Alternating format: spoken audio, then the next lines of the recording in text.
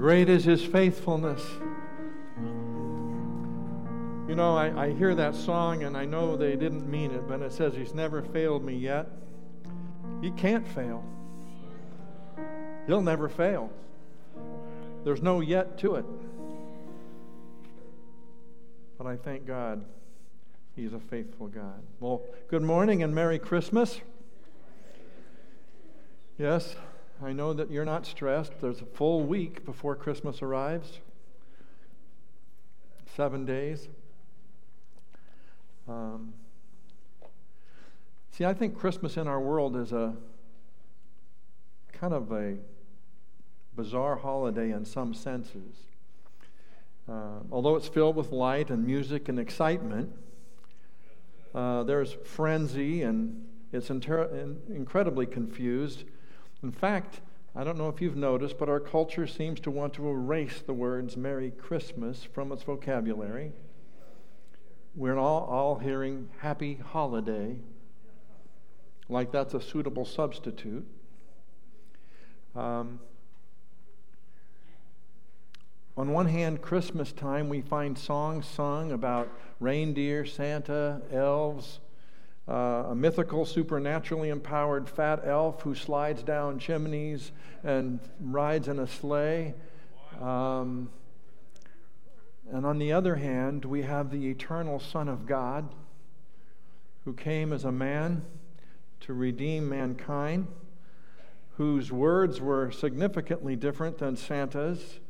Santa's vocabulary consists of ho, ho, ho, Merry Christmas. But Jesus' words were eternal, powerful, enduring, that bring life. And his life and death on a cross that includes us into the family of God. And instead of Santa, who brings it to the good, Jesus brings it to the bad, to the wicked. The season is characterized by mass confusion, furious rushing everywhere. Do you see it? Traffic madness, crowds shopping, pushing others out of the way so they can grab the item that's left, in order that so they can spend money that they don't have on things they don't need,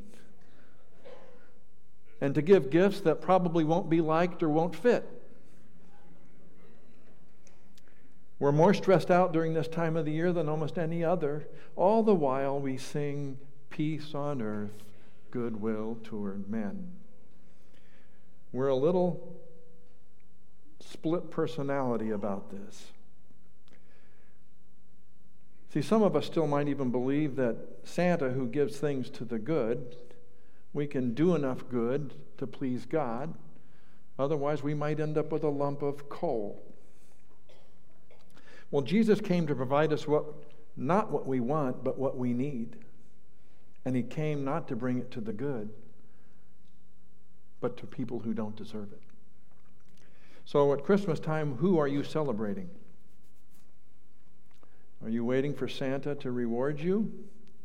Or are we here to honor and worship Jesus, the Redeemer?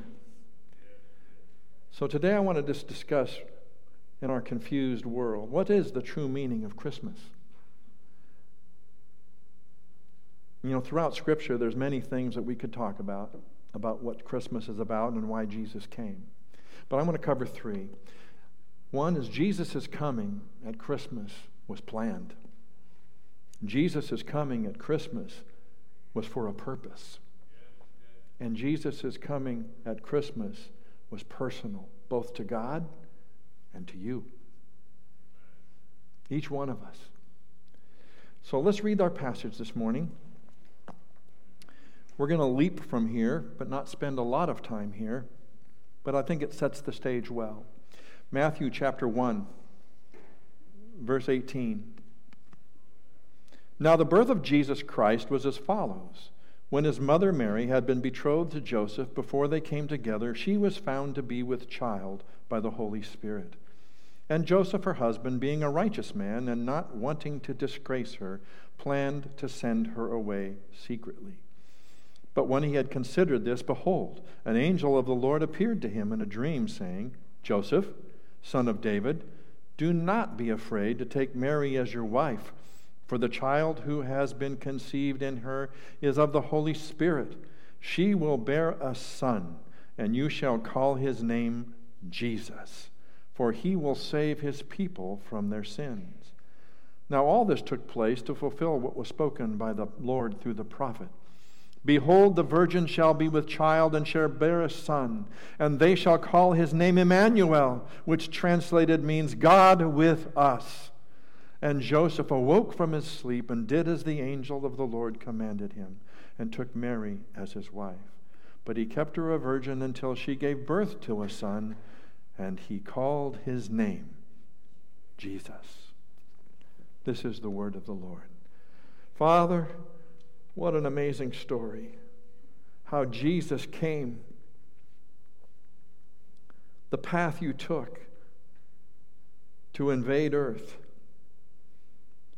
Father, may we not get confused in our busy world, full of lights and trees and snowmen, and always fall back. And when we hear the word Christmas, we hear the word rescue. God's plan to redeem mankind. Would you change our hearts today? Would you fill them with the joy and the certainty of Christ and who he was and what he came to do? And would you rescue today even some that are here that still have not yet trusted in this Jesus? We ask these things in Christ's precious name. Amen. Well, I hope you've all received a set of notes on your way in this morning. It looks like this, and there's also a list of prophecies I hope you received. We're going to be moving around scriptures this morning, and I want you more spending time listening than trying to track me down.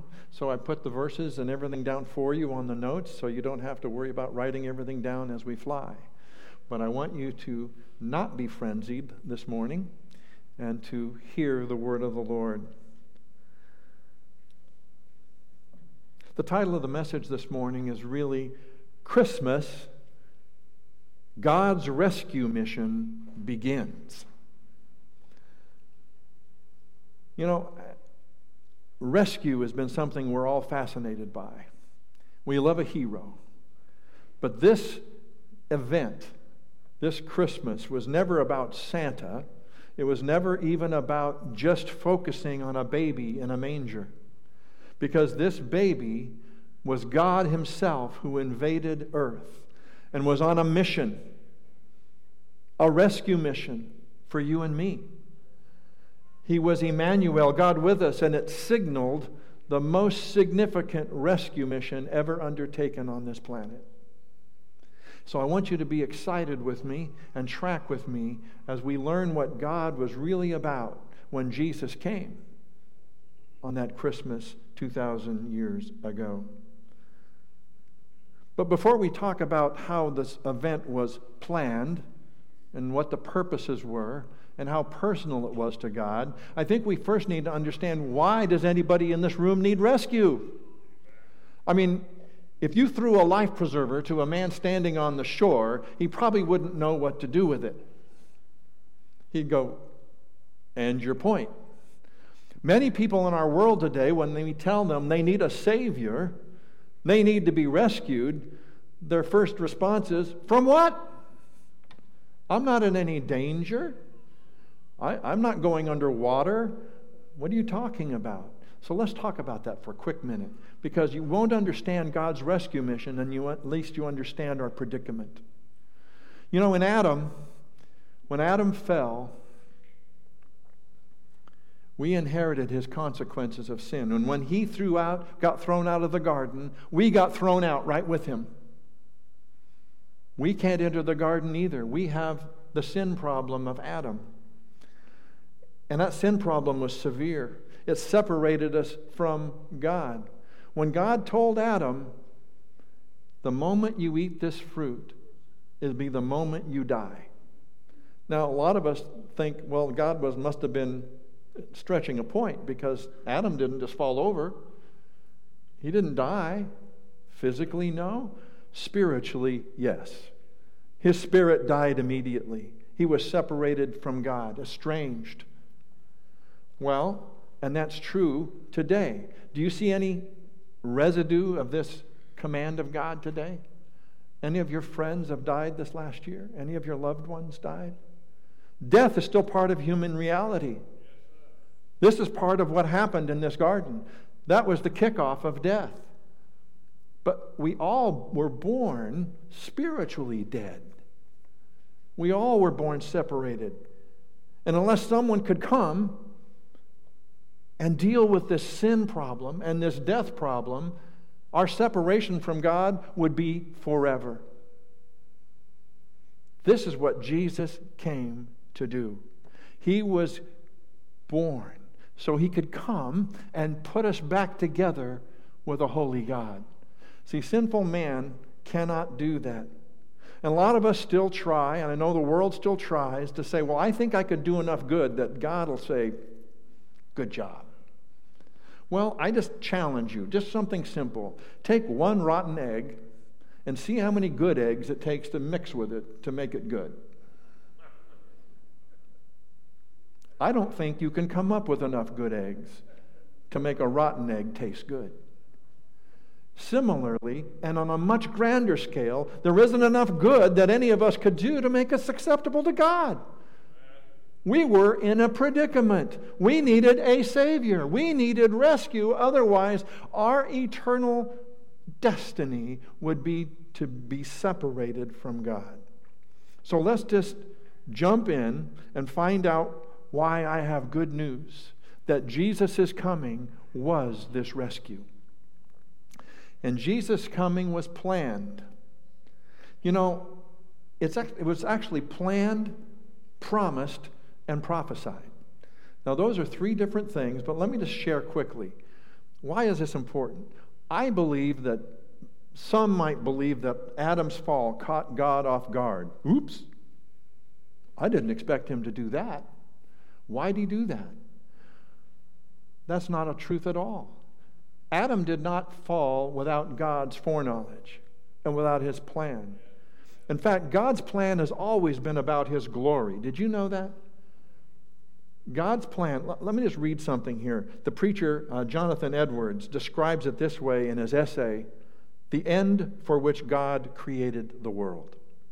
Edwards argued that the Old and New Testaments present one consistent picture.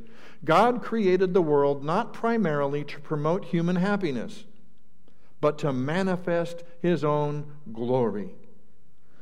Author James Anderson elaborated on this and said, God's overarching purpose in all He does is the manifestation of His glory and the delight of His creatures in His divine splendor. It was into this fallen creation which the eternal Son of God entered, taking on a human nature, living a morally flawless life, making atonement for our sins, and rising in triumph on the grave, ascending into heaven where He intercedes for us forever. A world with no fall or no salvation is less God-glorifying than a world with a tragic fall but a wondrous salvation. Can you catch that? This is part of God's plan. Why? We don't know. But part of God's plan was to promote His glory as He rescues the undeserving. His grace on display. How else? If you were only rescuing the perfectly righteous, how would that look? There's no rescue. Our rescue helps promote God's glory. So the first thing I want us to note is that God was planning for this before the earth was created. Turn with me, if you would, to Ephesians chapter 1, verses 4 and 5. It says this, just as He, the Father, chose us in Him, in Christ, before the foundation of the world, that we would be holy and blameless before Him. In love, He predestined us to adoption as sons through Jesus Christ to Himself, according to the kind intention of His will. Can you see it? Before there was a universe, before there was an earth, before there was a human, God had already chosen those who would eventually be on earth that would put faith in His Son. He has already got a plan. Before the world was even thought of, he already knew what was going to happen. Adam did not catch God off guard. And in fact, he had a plan from eternity past to rescue us and to send his Son. That's amazing. Jesus knew before there was an earth that the people on that earth would rebel, that he would be sent, that he would willingly come, that he would give his life, and that he would rise from the dead, give life eternal to all who believed, and that was all recorded before it even started. Can you get it? It's amazing. Bethlehem was no accident. It was part of the plan. You were on his mind. Jesus' coming was not only planned, but it was also promised. See, in the garden, I always picture this. That day when God re-entered the garden, he loved to walk with Adam in the cool of the garden. It said he loved to come in the cool of the garden, in the cool of the day, to talk with Adam. And one day, Adam wasn't found. And God's words were, "Where are you?" In other words, why are you hiding from me? And did you know that mankind is still hiding from God? We don't want his gaze on us. John said the world loved darkness rather than light. Whenever light comes in the room, we scatter like cockroaches. But God said, why are you hiding? But right after he dealt with Adam and Eve, he turned his gaze to the serpent and addressed Satan, the instigator of this tragedy. It says, "And I will put enmity between you and the woman, between your seed and her seed, and he shall bruise you on the head, and you shall bruise him on the heel." He gave a promise, day one, that the moment Adam fell, he knew the rescue plan in his mind. The rescue plan was Christ, the Messiah, and he would come and he would crush the head of the serpent, Satan, forever. Right then, at the beginning, there was no, let me think of a plan. That was the plan. Now, but it also came at great cost to the Son. It said it would bruise the Son. This baby, this Immanuel, would grow up and be crucified on a cruel cross. But God said Jesus' death would not be a crushing blow like Satan's. It was a bruising blow. And what does that mean? 3 days later, Jesus walked right out of that tomb. He was not dead forever. He rose again.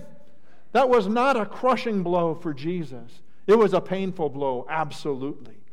It separated him from the Father, which had never happened in the history in the universe. It was a price Jesus was willing to pay. But it crushed the head of Satan. This is what the promise was in Genesis 3:15. God promised he would send someone. And we know God cannot lie. He's faithful. And what he promises, he will do. And I must say this.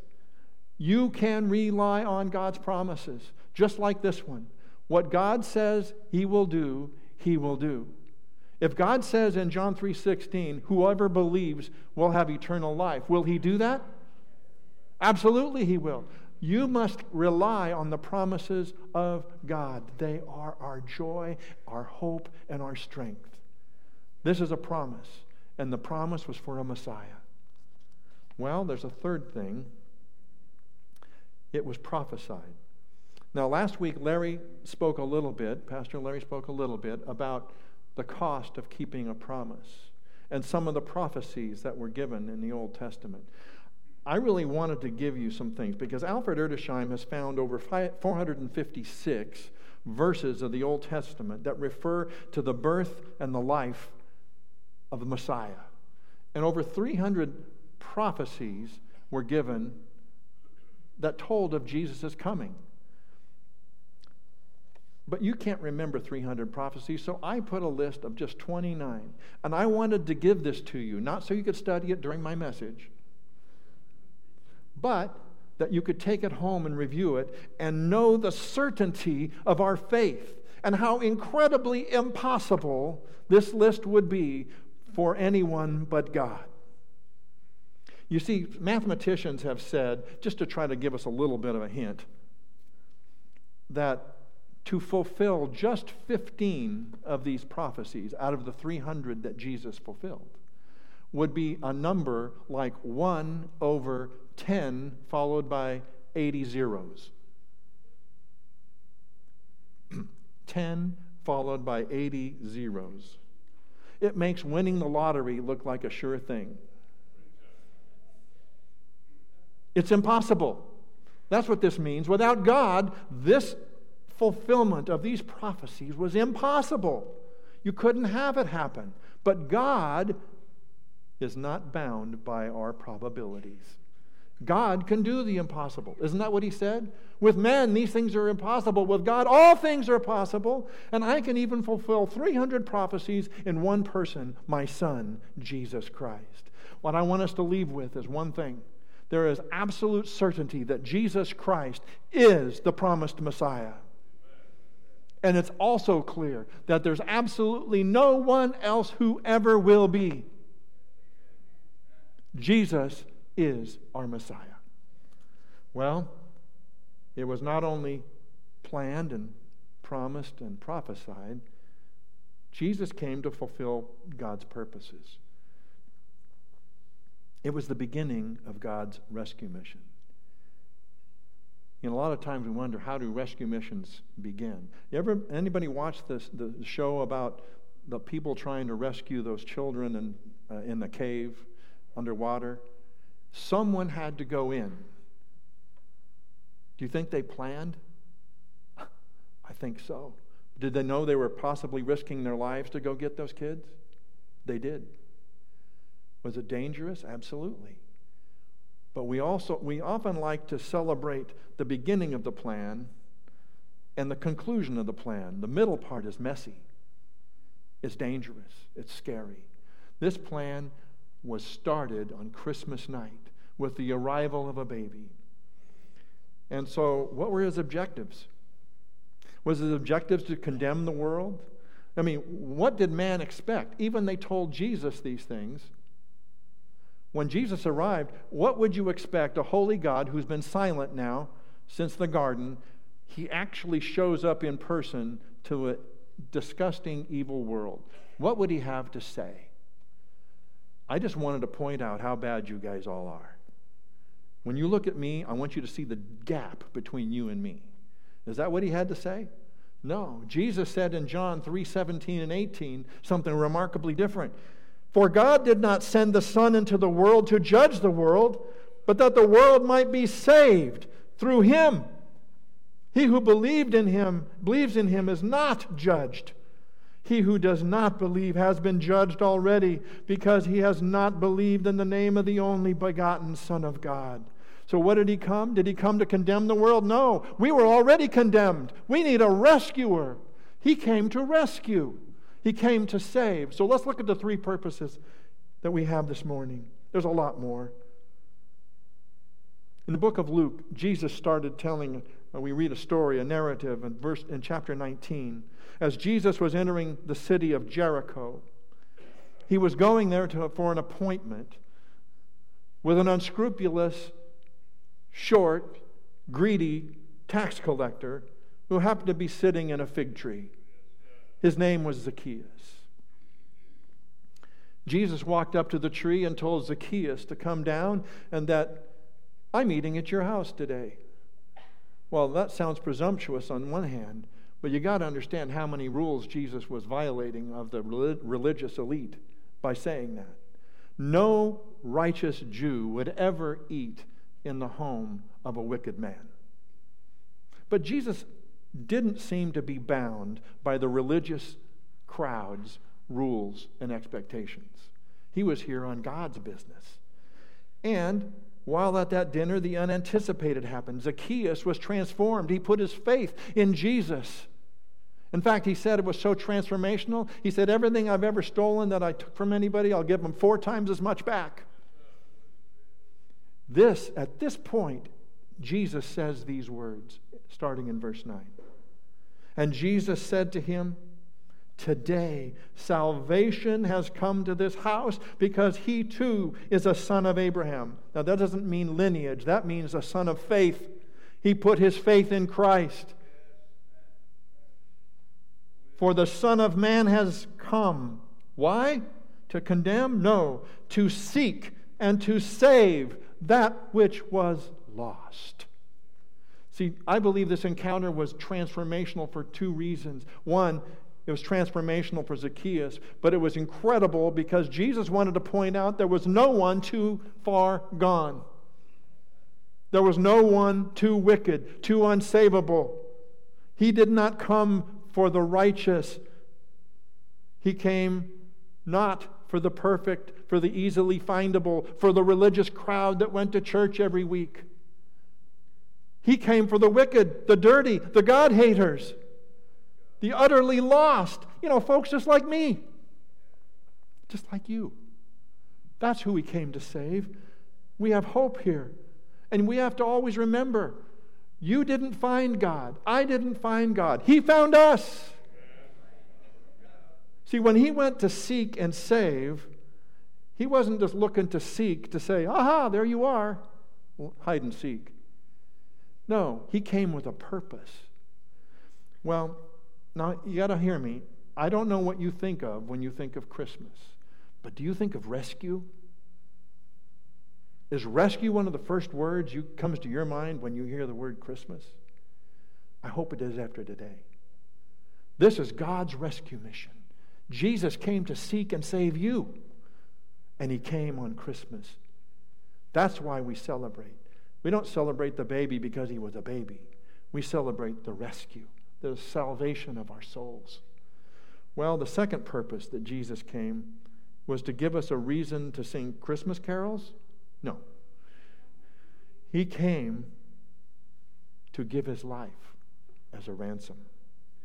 Would you or I ever take on a rescue mission if you knew it would cost you your life? For whom would you even consider such a rescue? I have read sometimes encouraging and sometimes tragic stories about fathers who saw their child drowning in maybe cold, freezing, troubled waters, and they jumped in to try to rescue them. And occasionally they did, but sometimes both father and child lost their life. Did the father think it was worth it when he jumped in? Did Jesus think it was worth it when he came to earth? Yes. And the father, when he jumped in, may not have known he was going to die. Jesus, when he came, knew he would die. He came. Now, it's interesting to me. We sometimes like to keep the baby in the manger. We want to look at him and say, ooh, isn't he cute? Look at him wrapped in those swaddling clothes. He looks so innocent. He looks so harmless, actually so non-threatening. He hasn't said a word that would make me feel guilty. But that's not why he came. He came to die.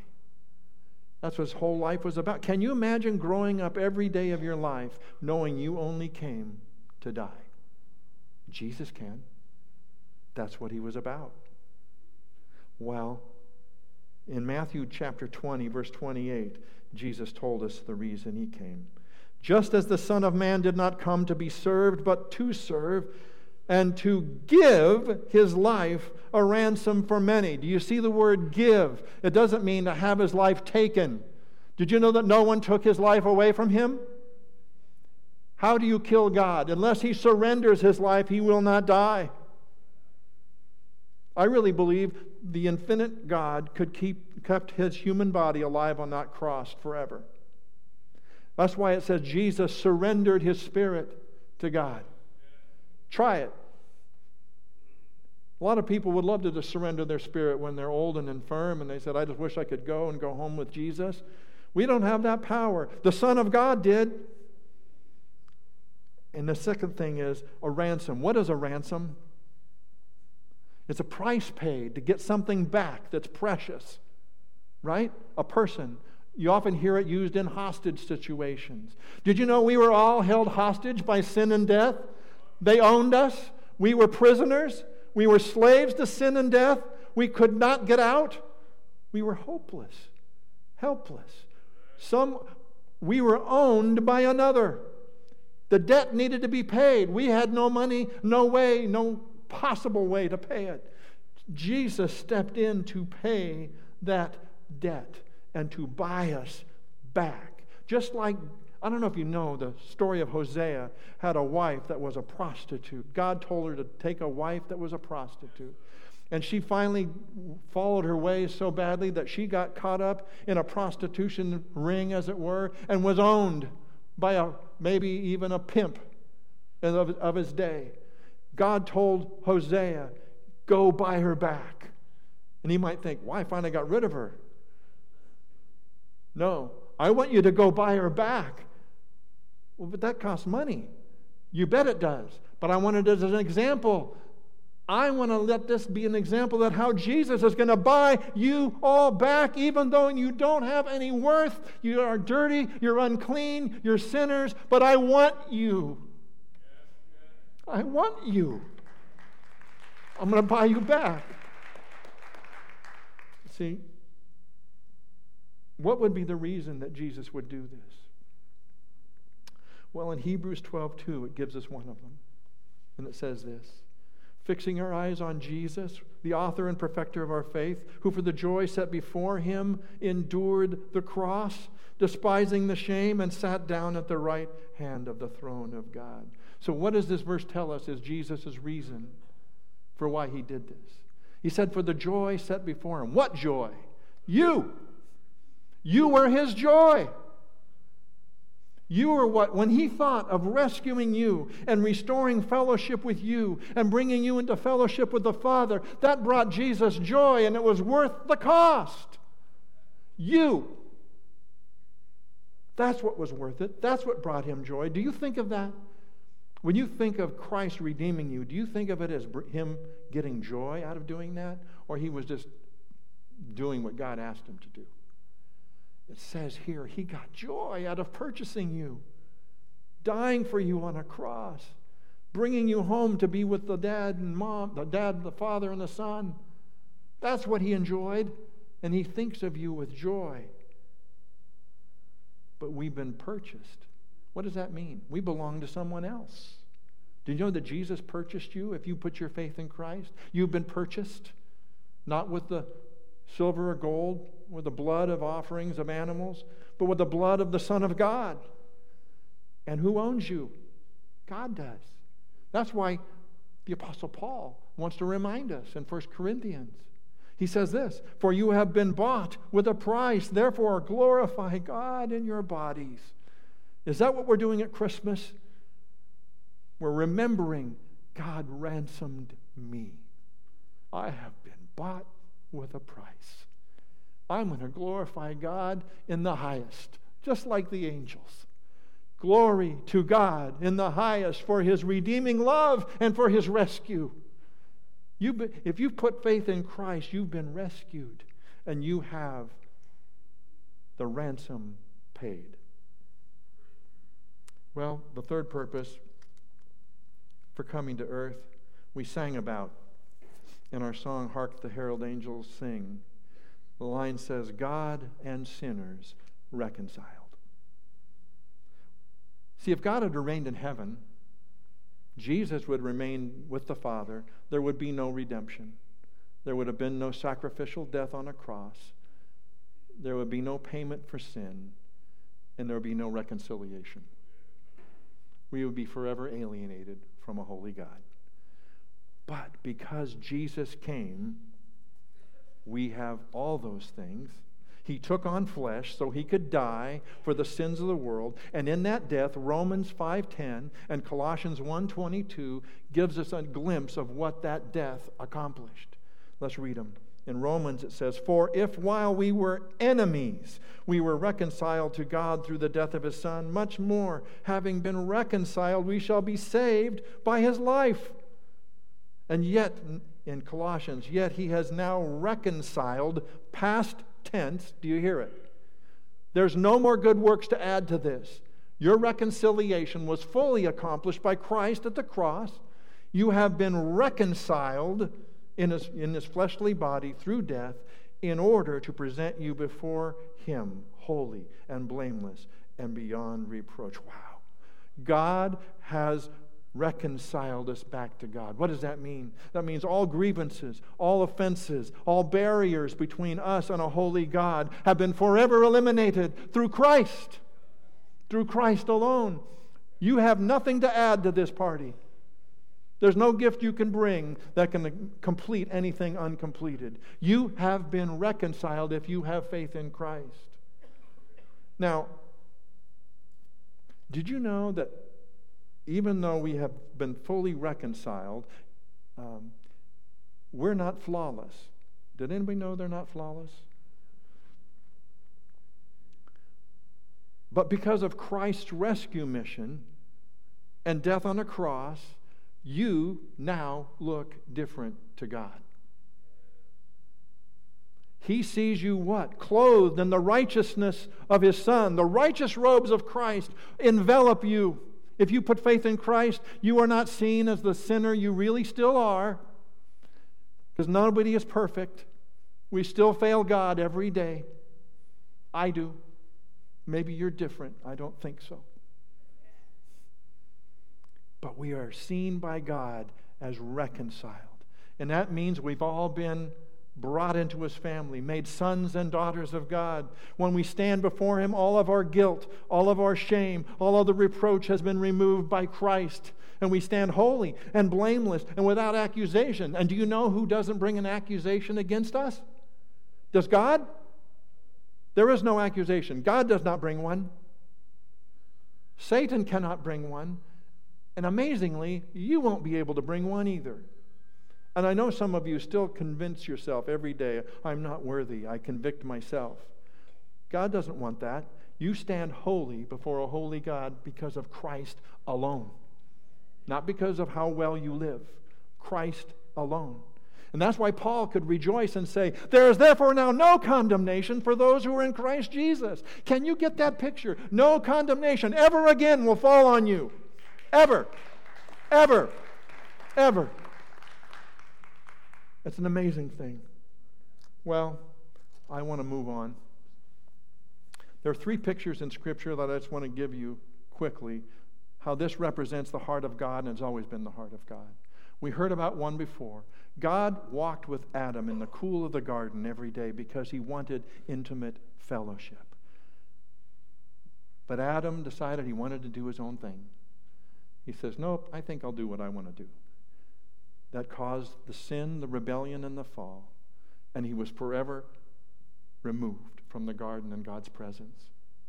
The last thing Adam saw as he looked back to the garden was not the welcoming face of God saying, how about another time together? But it was 2 angelic beings with flaming swords that guard the way back to the tree of life. He had no hope. But God was not content with that. God was not content with that. In fact, when we say He wanted to reconcile us and bring us back to God, I want to communicate something. It's not about physical location. It's not about He had to leave the garden, so that was the problem. No, relationally, our hearts wanted nothing to do with God. Our hearts were enemies to God and His Spirit. We had to have that problem fixed. And you know what tension in the heart looks like, closeness of heart. God wants closeness of heart with each one of us. Have you ever been in a room with someone you love, but tensions have been a little high at the moment? The relationship's a little strained, and even though you're both sitting quietly in the same room, you feel like there's an icy wedge that exists in the room. Words seem to be few. Looks are dark. Awkward silence reigns. In fact, you don't even know what to say. But that same person, on a different occasion, you might find that you're sitting in the room and no one has said anything for an hour, but you feel close in heart. It feels toasty to be next to them. That's a word my dad would use, toasty. Toasty is a word that communicates closeness not only of heart, but of fellowship, sitting around the campfire, staying warm together, being in the trial together, being in the situation together. He called toastiness. And no matter whether it was big or little or awkward or difficult or painful, if he was with the people he loved, it was toasty. God wanted to be toasty with us. And so what did he do? According to Matthew 1:23, he took matters into his own hands again. He said, the virgin will conceive and give birth to a son, and they will call him Immanuel, which means God with us. And the Word became flesh, according to John 1:14, and dwelt among us, and we saw his glory. Glory as of the only begotten of the Father. See, God invaded earth. He was not satisfied with this relational distance. He brought God right in the middle of us so he could walk among us, talk among us, be among us. He did that so not only he could redeem us, but he could be a sympathetic high priest. If there's anyone on this universe that understands the pain you're going through right now, the difficulties you're going through right now, the struggle of faith you might be going through right now, it's Jesus. He came to earth to be one of us, just like you and me, to go through this life of pain. You see, Jesus knows what it's like to be a human. That's one of the reasons he came. But I have to say, he's not satisfied with just being among us.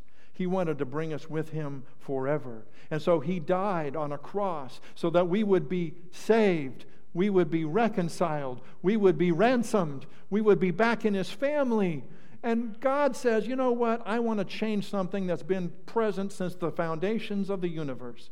I used to reign up here in heaven, called the third heaven, and no man has really ever been there in body. But what I'm going to do, according to Revelation 21, is I'm going to relocate my headquarters. I'm going to move it to earth. And I want to be with man. It says in Revelation 21:3, and look, I heard a voice from the throne saying, look, God's dwelling place is now among the people, and he will dwell with them, and they will be his people, and God himself will be with them and be their God. And he will wipe every tear from their eyes. There will be no more death, or mourning, or crying, or pain, for the old order of things has passed away. Can you get it? You see the picture? God has always had a heart to be with you. The question is, do we want to be with him? And the only way we want to be with him is when he seeks us, he finds us, and he redeems us. Then we want to be with him. I'm so pleased he did. I know that when I was a kid, I certainly qualified when I put my faith and trust in Christ, because I was a sinner without hope. But he rescued me. But he rescued me. Do you know that this new home and this new relationship that he bought for us, no man can ever destroy?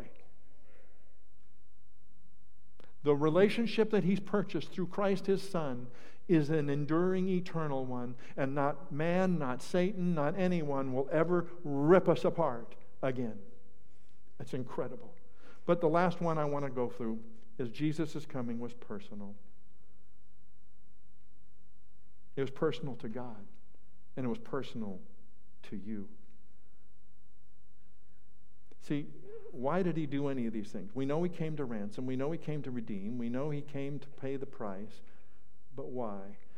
And I think we often overlook and don't study well enough a verse we know the most well. And that's John 3:16. For God so loved the world that he gave his only begotten Son, that whoever believes in him shall not perish, but have eternal life. This is God's motivation. It's love. And we don't know a love like this. See, we have difficulty loving those that are lovable, right? We have difficulty loving those that we should love. The ones that are nice to us, we have difficulty loving. God's love is so immense and so different than our love.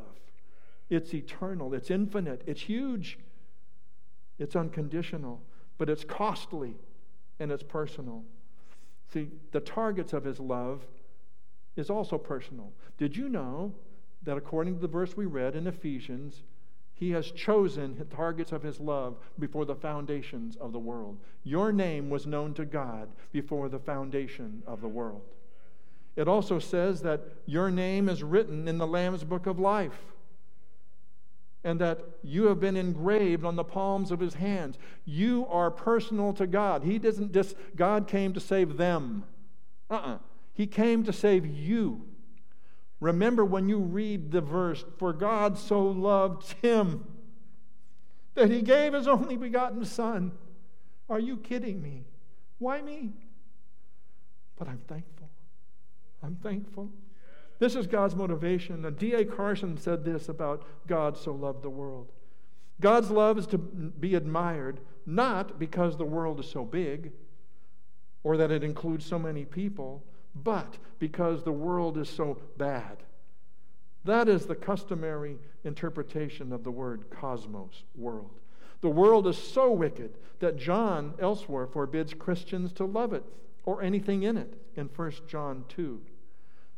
But there is no contradiction between this prohibition and the fact that God does love it. See, Christians are not to love the world with the selfish love of participation.